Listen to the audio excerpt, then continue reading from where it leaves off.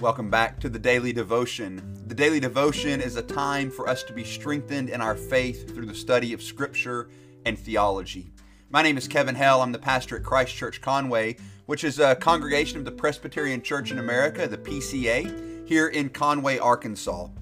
We started this podcast in order to, as I said, strengthen us in our faith through the study of Scripture and theology. Most days, we will be working through a book of the Bible. Presently, we are working, as you know, if you've been following along, through the book of 1 Peter. We're taking it very slow in very kind of nibbles of the text in order to really dive into what Peter is driving at and to apply that to our lives, that we might understand how the Word of God impacts us. But then there's two special days. On Sundays, it's Sermon Sunday, and we simply post the sermons from Christ Church Conway. And on Wednesdays, it's Westminster Wednesday. And we're going to break from the book that we're studying right now, 1 Peter, and work our way through the Westminster Confession.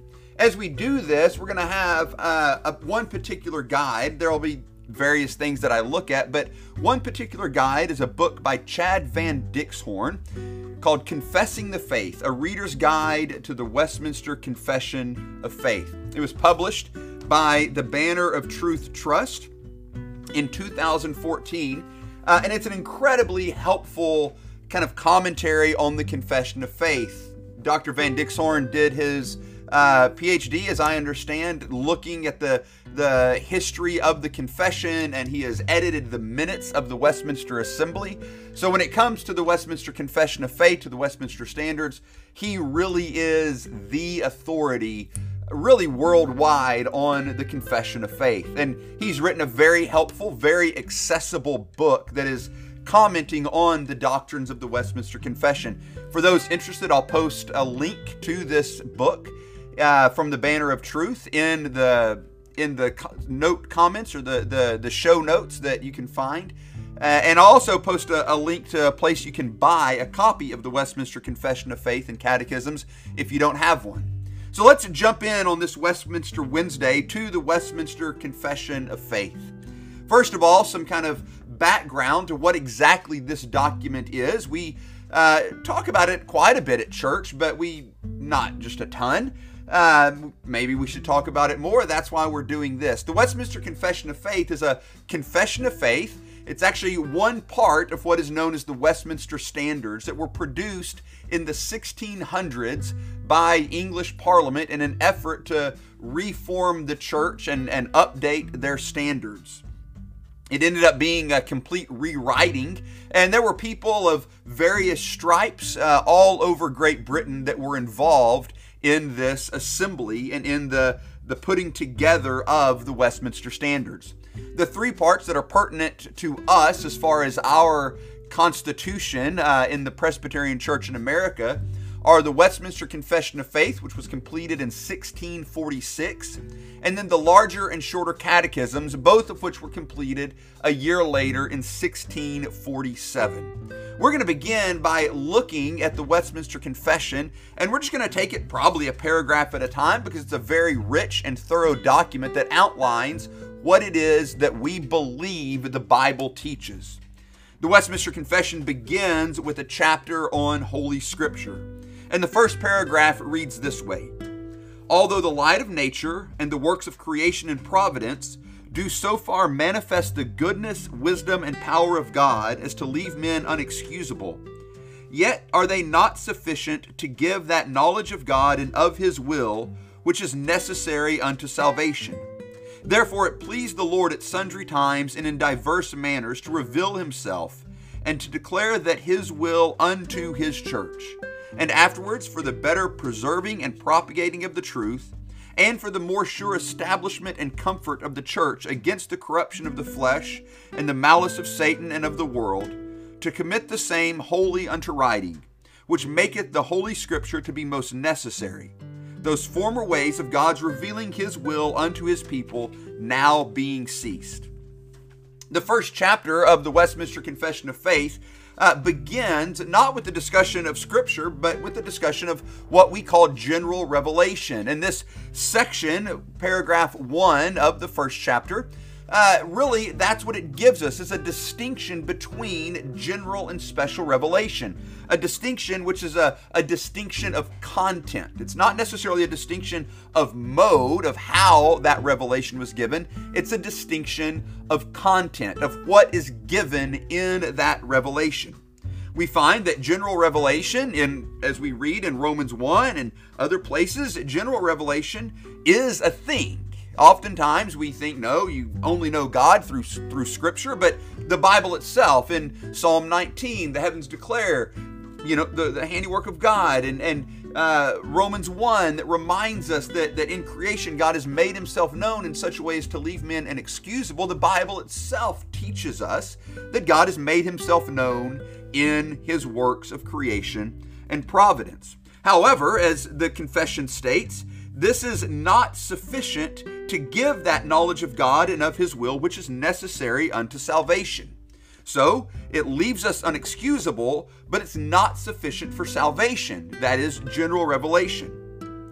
The confession says, therefore, God gave what we call special revelation, what we refer to now as Scripture. And there's some interesting points to be made here. Some very kind of helpful points. First of all, the confession reminds us that it pleased God to make himself known in this way. That's helpful because if we think about what was insufficient was the knowledge of God and of his will, which is necessary for salvation. And then the next statement is that it pleased God to reveal himself in this way. It's a very comforting reminder to know that God made the plan of salvation. No, he made the knowledge of him and of his will that is necessary for salvation. He made that known to man out of his good pleasure. It pleased him to make the way of salvation known to man. There's great comfort in that. It's not that God was duty bound to do this or that someone was strong-arming him or something of that nature. No, it was his pleasure to reveal himself in such a way that we could know him and his will and know his Son and know what we must do to be saved. That is, look to Christ in faith. What joy there is in knowing that it's God's pleasure to make this way of salvation known. And so he preserved it in writing. He committed his will that is necessary for salvation, the knowledge of God that is necessary for salvation. He committed this to writing. It tells us in the confession that there are two main reasons that he committed this to writing. First, for the preserving and propagating of the truth. This obviously could be subdivided. On the one hand, truth of salvation, the truth of the gospel, the truth of who God is and what his will for his world is. That was made known in Scripture and so has been preserved, that it not be forgotten, that it not be lost. And second of this point is that it's for the propagating of the truth.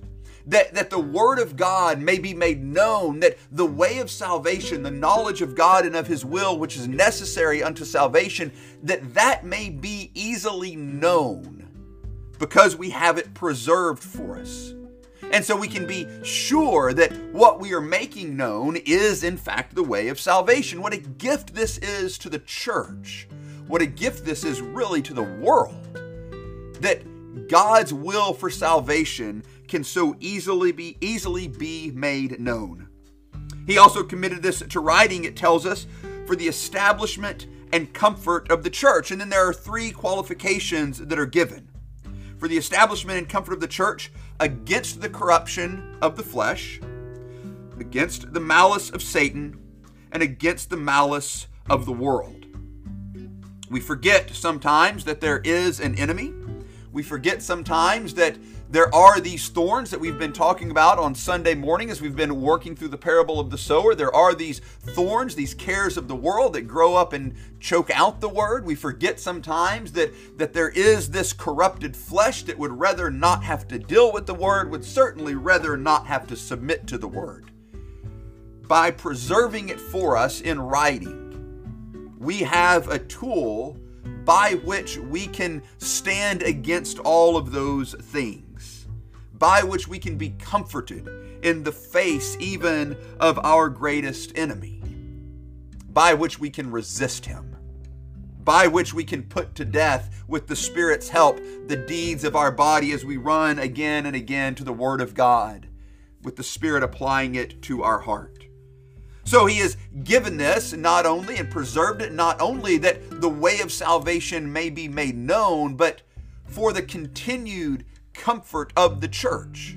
And he says for the establishment of the church. In other words, the Bible, as the Westminster Confession teaches, the Bible is our foundational document. The confession is part of our Constitution. The Bible is not, because the Bible cannot be amended. It is the foundation, and wherever the confession is found to be out of accord with Scripture, we are duty bound to bring it into accord, to amend it in order that it may be written and state accurately, summarize accurately what the Bible teaches. It is the Bible, it is the Word of God on which the church is established and built. And it is the Word of God by which the church is comforted in the face of all that is before us. And therefore it is the Word of God, the confession goes on to say, that is necessary. And he says that it's necessary because these former ways of God's revealing his will unto his people being now ceased. If we go back, it says it pleased the Lord at sundry times and in diverse manners to reveal himself and to declare his will unto his church. How is it that he has done this? Well, we see in the book of Hebrews and in other places that it's through his prophets that God has made himself known. In fact, it is Hebrews 1 verses 1 and 2 that is being quoted with that language of in diverse times and in sundry ways. That God has made himself known to the fathers by the prophets. But this has now ceased, the confession teaches. Now, we need to be careful with what we mean by this. First of all, let me offer three qualifications. First of all, the will that has been revealed and that is no longer being revealed in these same ways, if we read this in the context of this paragraph, is the knowledge of God and of his will which is necessary unto salvation. That makes, the second point, Scripture alone, as we've already said, the final authority. And finally, the third qualification is that this does not deny the Spirit's personal working and leading in our lives. The Spirit is active and does work in our lives, but he works in and through Scripture. He calls to mind those things which we have been taught, these truths of Scripture. So the confession isn't denying the work of the Spirit here in any way. Rather, it's reminding us what it is that is foundational for our faith. We must remember that. This is why when we have these supposed private revelations from God about something that we're supposed to do this, that, or the other, that oftentimes they aren't in line with Scripture. We can be certain, well, that's not actually a revelation from God. That's a revelation from our flesh. We're not hearing God on that point when the Spirit, I'm using air quotes here, is leading us to work against the Word of God. That's not going to happen. We can be sure of that. That's the point that the confession here is trying to make. That the Spirit is still active. He is still active in leading his people and in calling to mind what we have been taught and comforting us in all of those things, but he does so according to God's Word, not contrary to God's Word.